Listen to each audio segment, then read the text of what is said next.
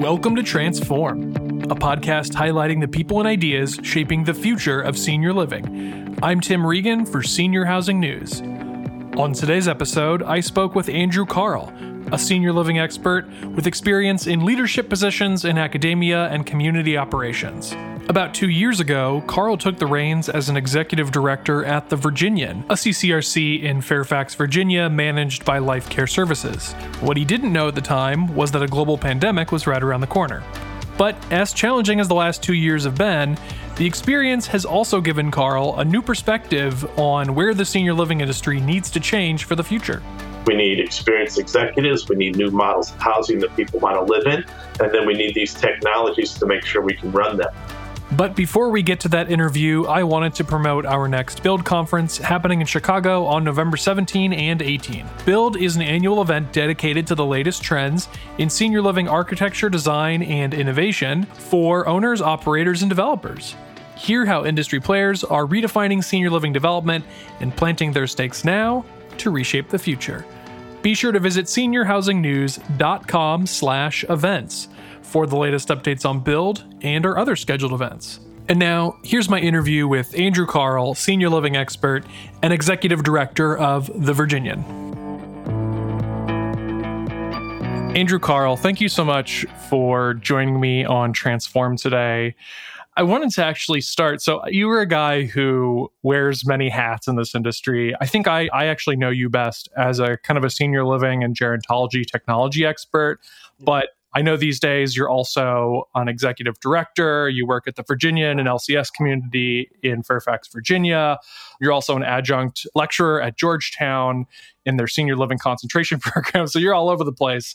I remember when you came aboard at the Virginian, you kind of came aboard right when the pandemic, I want to say around when it started.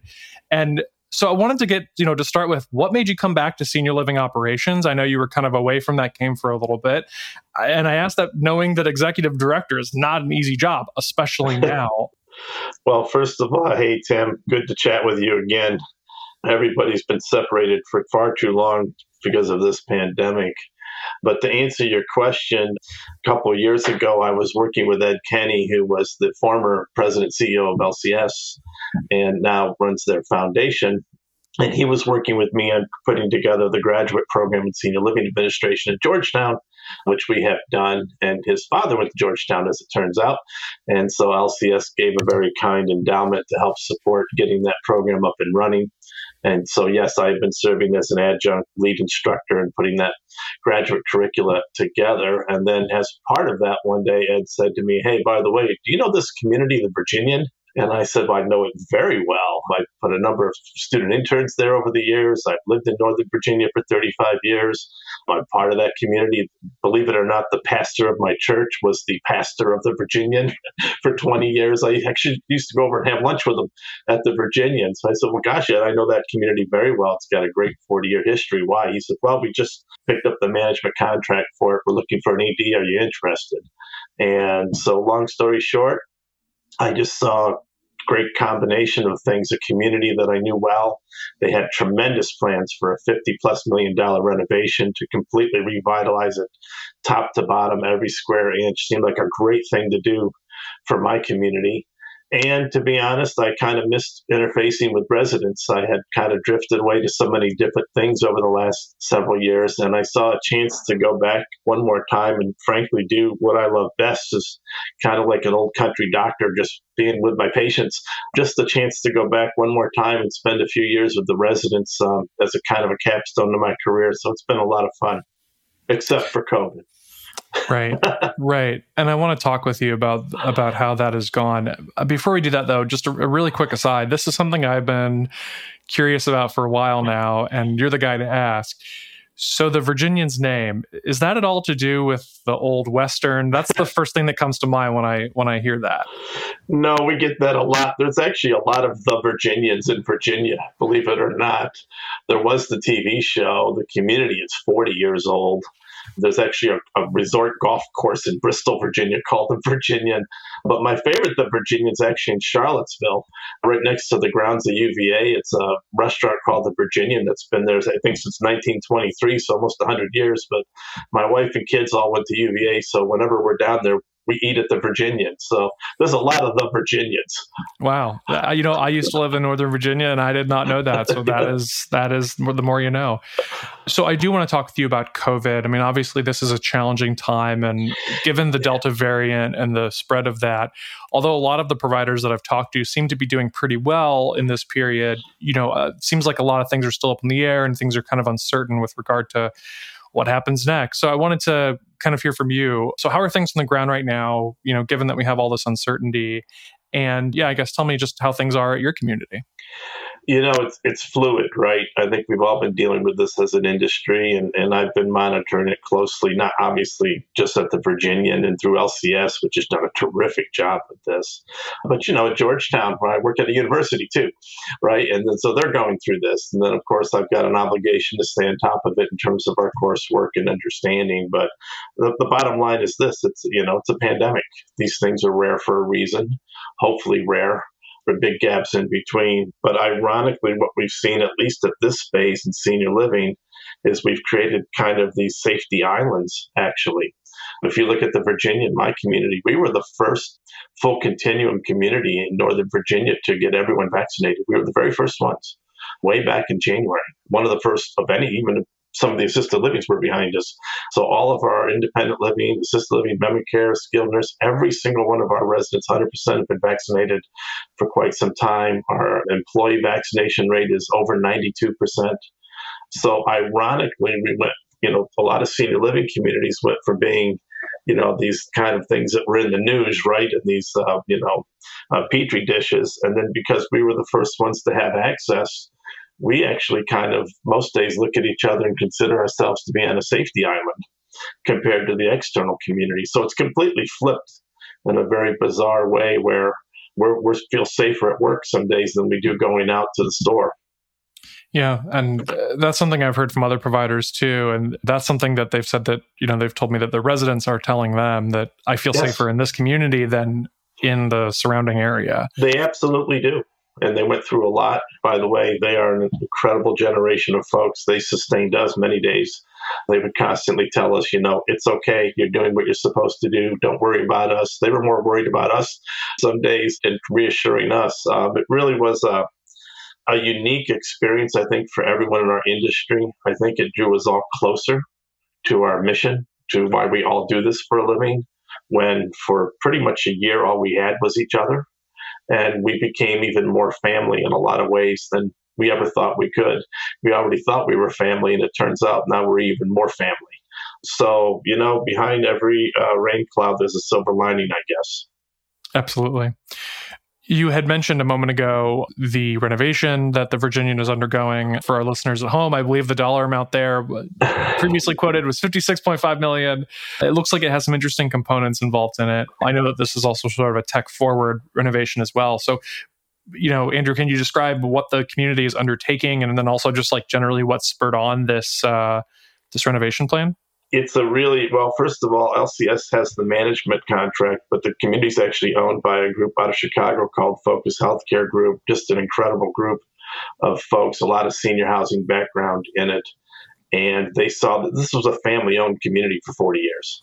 And when the family finally decided to turn it over, they wisely jumped on it very quickly. It's got an unbelievable location in the heart of Northern Virginia. It has 32 acres of green space, which, as you know, if you used to live here, you cannot find 32 acres of green space. So they knew exactly what they were looking at. But it was 40 years old. And what was really exciting for me is the approach they wanted, which we kind of morphed into calling it high touch and high tech. This is going to be a very high-end resort community, but with all the latest technologies. So high touch, high tech was really appealing to me. They were also looking to really almost quadruple the memory care. I've got some background in memory care design. So here was this opportunity for me, a community that I knew, community that I loved, a community that was looking to reinvent itself and not just establish a renovation. Very, very serious about making this one of the premier senior living communities and a model in the United States of what a next generation community should look like. I know that part of these plans, I think, involve a pilot of a technology. I believe it's called OBI. Yes. So can you tell me what OBI is all about and what you're doing with that? Well, first of all, it's been a great playground for me because any technology that I think of, they're very open to hearing about. And I happened to learn about Obi and what it is. It's a projector in the ceiling, and it projects basically video games onto a tabletop or onto the floor. You can do it on the wall if you want. And it's out of Israel. It was actually invented for children. You see it in some food courts, fast food restaurants, and you play with the motion. There's nothing to set up, nothing to take down. You move your hands across the table. And what they very wisely did is they saw an opportunity, especially for folks with Alzheimer's-related dementia, to just move their hands and play games. So they've got a PhD, a gerontologist, Dr. Micah Hertz in Israel that I've talked to.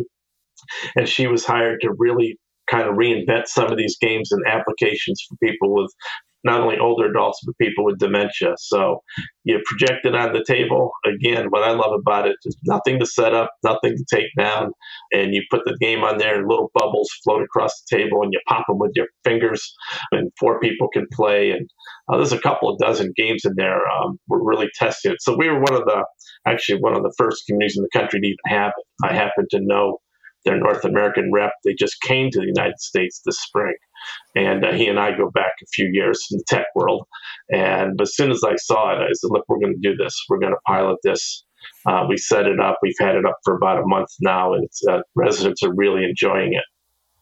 That's great. I know also, I mean, for our listeners at home, you and I have actually talked before I ever read about senior living. And I remember this was in I want to say, the first time we ever talked was in 2013, I want to say. And I remember, when I first sort of got to know you, you're definitely the senior living technology expert. It seemed like even back then you were pretty well established in that field.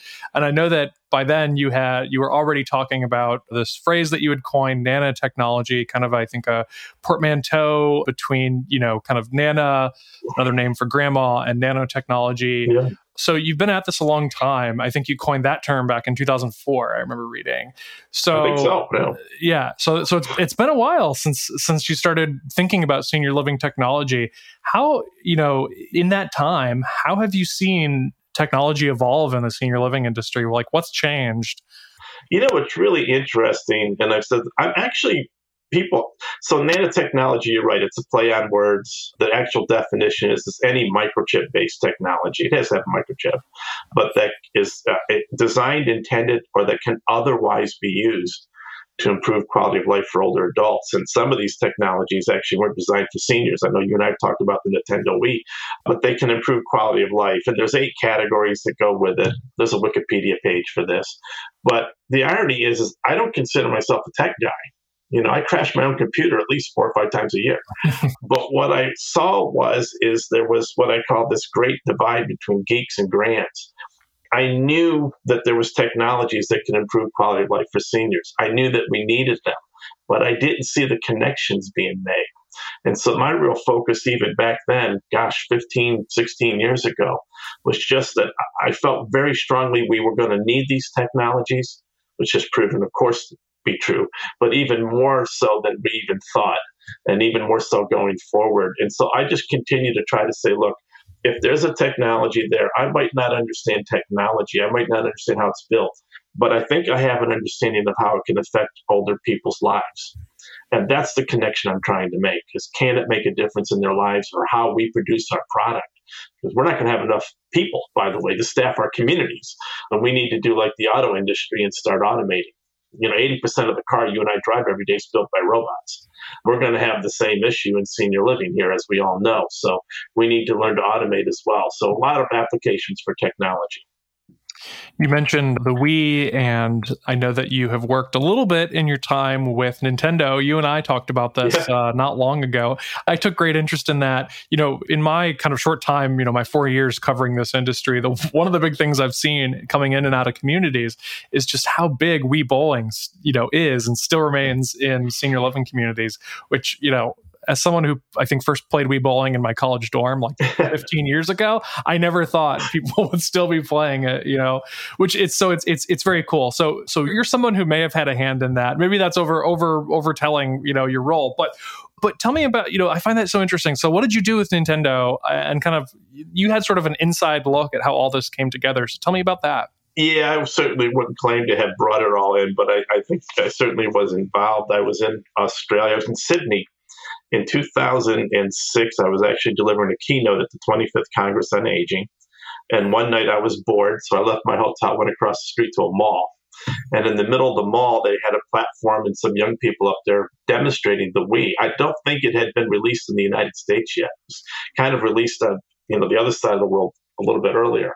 I had heard about it, I hadn't seen it, and when I saw it, I just saw what a lot of people would have seen. I used to be a rehab hospital CEO, so my physical therapist had beat into my brain this whole idea of movement. Right? Early on in my career, I used to write about what I called functional assisted living, which was getting people to get up and move instead of getting them their coffee, things like that. And my physical therapist had kind of taught me this. Today we call it life enrichment and wellness. 20 years ago, I was calling it functional assisted living. Anyway, long story short, when I saw it, I saw what a lot of people would have seen: low impact range of motion. Low impact range of motion, exactly what we were trying to do with our seniors. And then the first game, as you know, because you sat in your dorm playing it, was the Wii Sport. Had bowling, golf, tennis, baseball. Well, those are exactly the things that people did in their retirement. People, were in bowling leagues for 10, 15 years in their retirement. The only reason they stopped, they couldn't pick up the ball anymore. So just thought, my gosh, this could really work. Contacted Nintendo when I got home. They were a little dubious, actually, because they don't design it for that. But they said, talk to our PR folks. And so I spoke with them, and by the time I explained some of the demographics and some of the numbers, all of a sudden I was the spokesperson for Nintendo for 2 years, not only for the Wii, but for their brain age games, some of their cognitive games. I got the prototype things. I know you and I were chatting. I was a big hero in my neighborhood because all of these things would show up in my house 3 or 4 months before they were on the market. My kids were the most popular kids in the neighborhood. We had the Wii and games, and I actually prototyped the Wii Fit, which I decided was not going to work for people who were older. It was too hard to stand on. But yeah, I did that for about 2 years with Nintendo. And then, we saw of course, I talked about Wii bowling, but a lot of other people noticed this too. And it just grew very, very rapidly. That's so interesting, and I'll have to stop fanboying now. I'm a self-admitted Nintendo fan, so I could probably ask you more questions, but I'll spare our listeners. I do want to ask you, though, this is a good segue into kind of how you see technology evolving now. So as you look across the industry today, what technology do you think holds the most promise? And also, as a kind of flip side to that, is there any tech that you look at and think is kind of overblown or maybe too hyped up, or is not, working as intended during the pandemic? I think we have to understand, I continue to put these things into buckets, right? There's what I look at as resident-focused technologies. And then, of course, as an operator, I'm looking at operations, service delivery-focused technologies. And so really you got to kind of, sometimes they overlap, but more often than not, you got to, which bucket are you really focused on today? I think that in the end, and so if you look at resident focused ones like Obi, for example, right? All right. Or you look at virtual reality, which we have at the Virginia, or some of these other things. But then on the operations side, it's really about the infrastructure. What we used to call health IT is now health informatics. And it's about predictive analytics. And that's where, if you're just looking on the operations side, predictive analytics, which then morphs into robotics, which then morphs into artificial intelligence, and the ability of robots to self-initiate and self-complete tasks, autonomous, right? So this is, to me and to everybody, but in our industry, if I were to say to providers, we need to move past this kind of static data tracking, where we would retroactively look at data and then look for trends. Are we meeting our benchmarks? We need to go way, way past that. We need to look at predictive analytics. Can we predict UTIs? Can we predict falls before they happen? I used to have a colleague at George Mason, brilliant health informatics guy from Poland. His office is right next to mine. He actually created a program for the Veterans Administration where he could predict with 95% accuracy when a patient in a VA hospital was going to die within about 48 hours. And it was really accurate. Now, of course, the real purpose of that was to prevent them from dying. If we knew that they were going to die and what was going to cause it, we could prevent it. He actually used to really annoy me, Tim, because he would step into my office, stand in the door, and he'd say, "Do you want to know when you're going to die?" Oh gosh! And I would say, "No, get the hell out of my office." I would say the same thing. Yeah, but he seemed to be very certain he could give me the answer if he wanted to. But I think it's about predictive analytics at the forefront.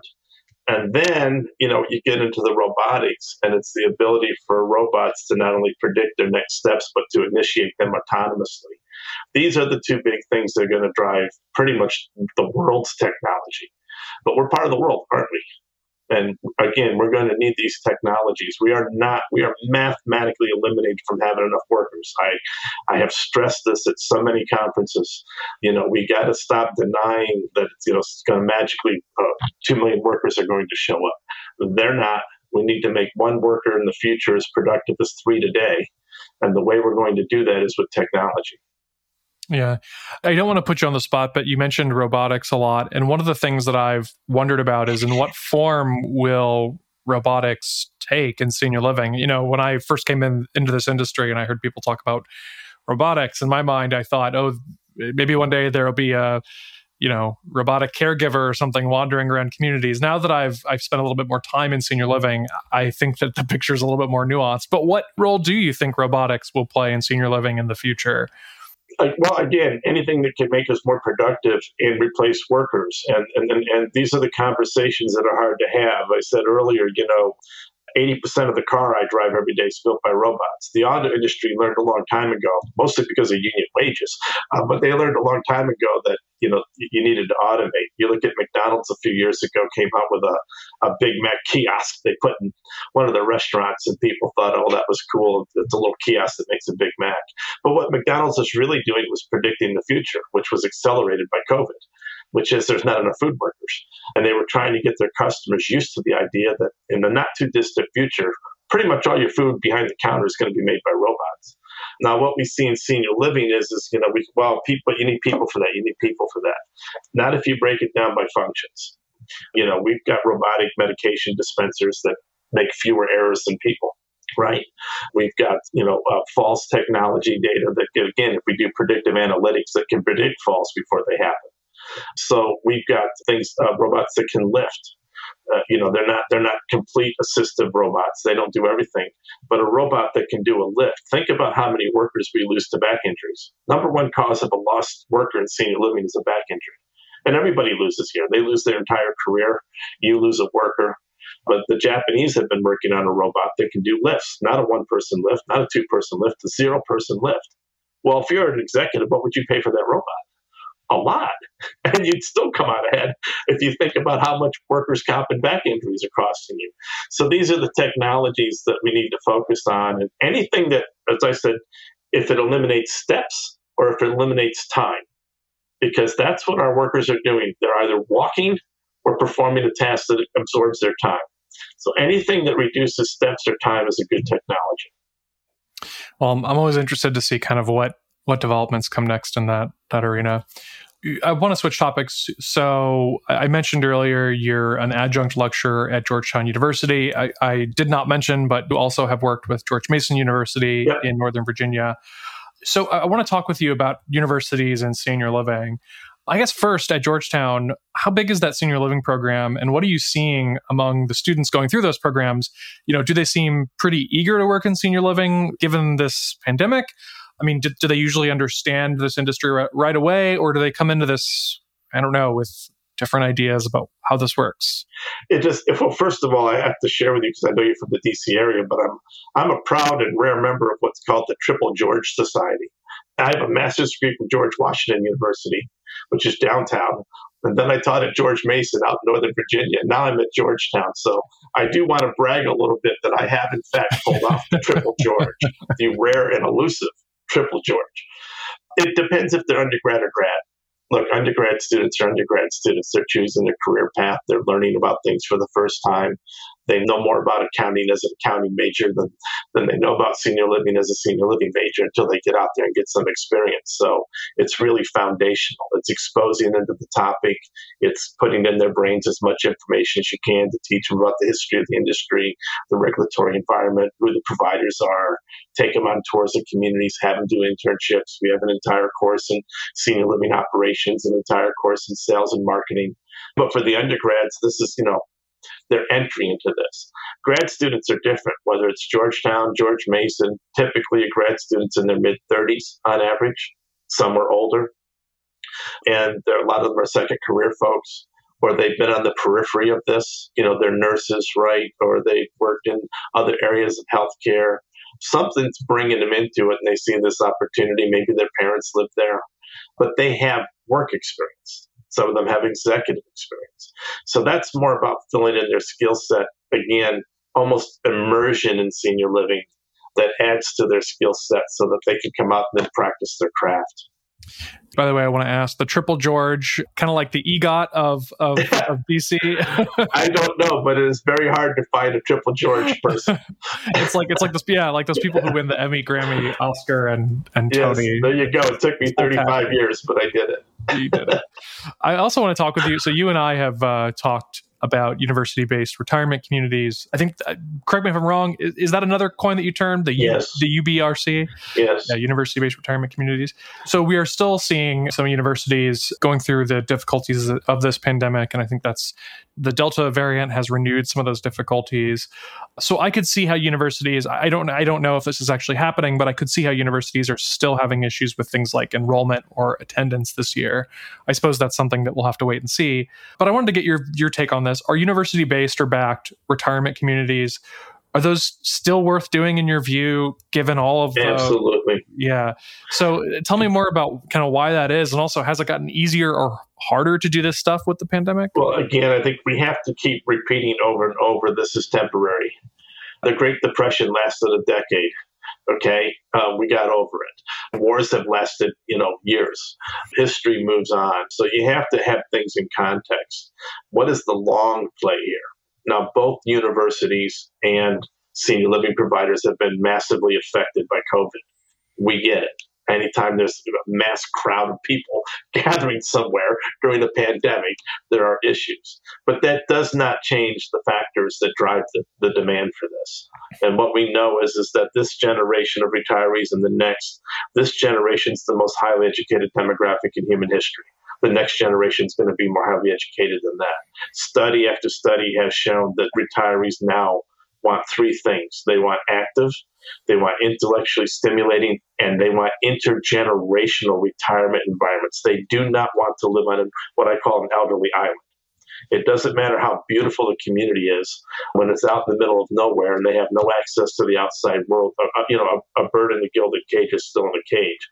So think about what I just described, though. Active, intellectually stimulating, intergenerational. I just described the college campus. And these retirees have figured this out. And so, yes, they're drawn to this. It offers exactly what they want. It's very good for the universities as well to bring in these intergenerational populations. So every university has a mission to serve their community. Well, 20% of your community is over the age of 65. You might want to be serving them. So it's really a win-win scenario when it's done right. What I will say is, and it's important to share this, these are very complicated models. You cannot find more different worlds than, state universities who serve 20-year-olds in giant state bureaucracies and, for-profit senior living providers who serve 80-year-olds.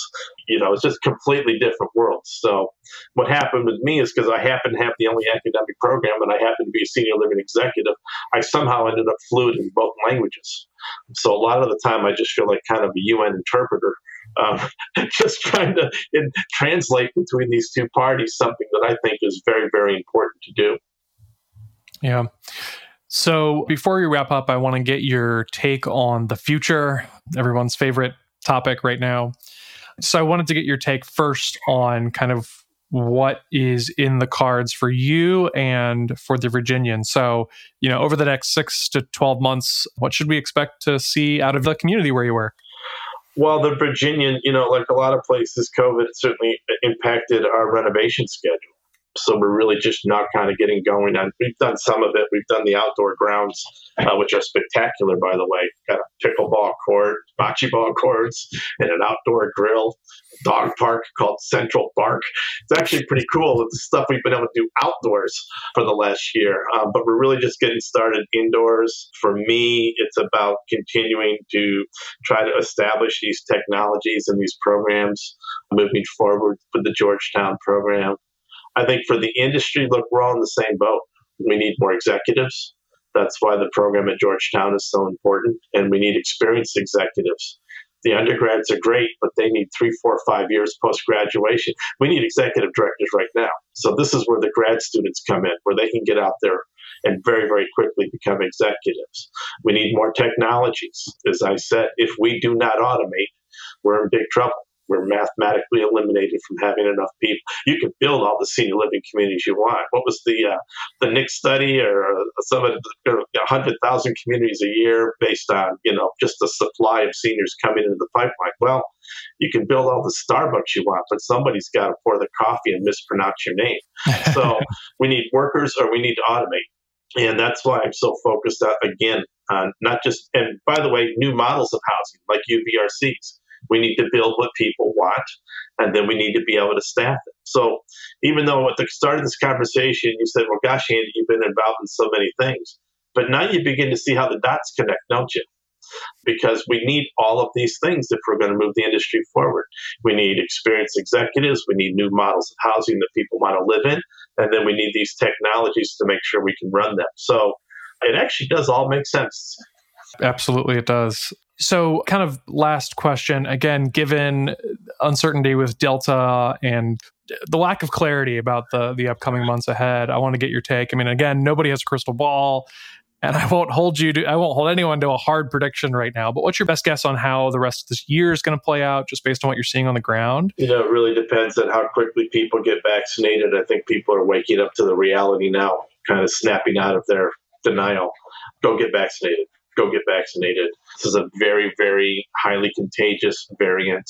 No, it may not make you as sick. It may not put you in the hospital, but 99% of the people who are dying are unvaccinated. And if you're in contact with them, that can happen.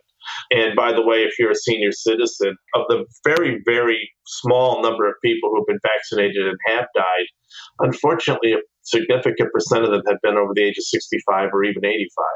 So there is a risk there.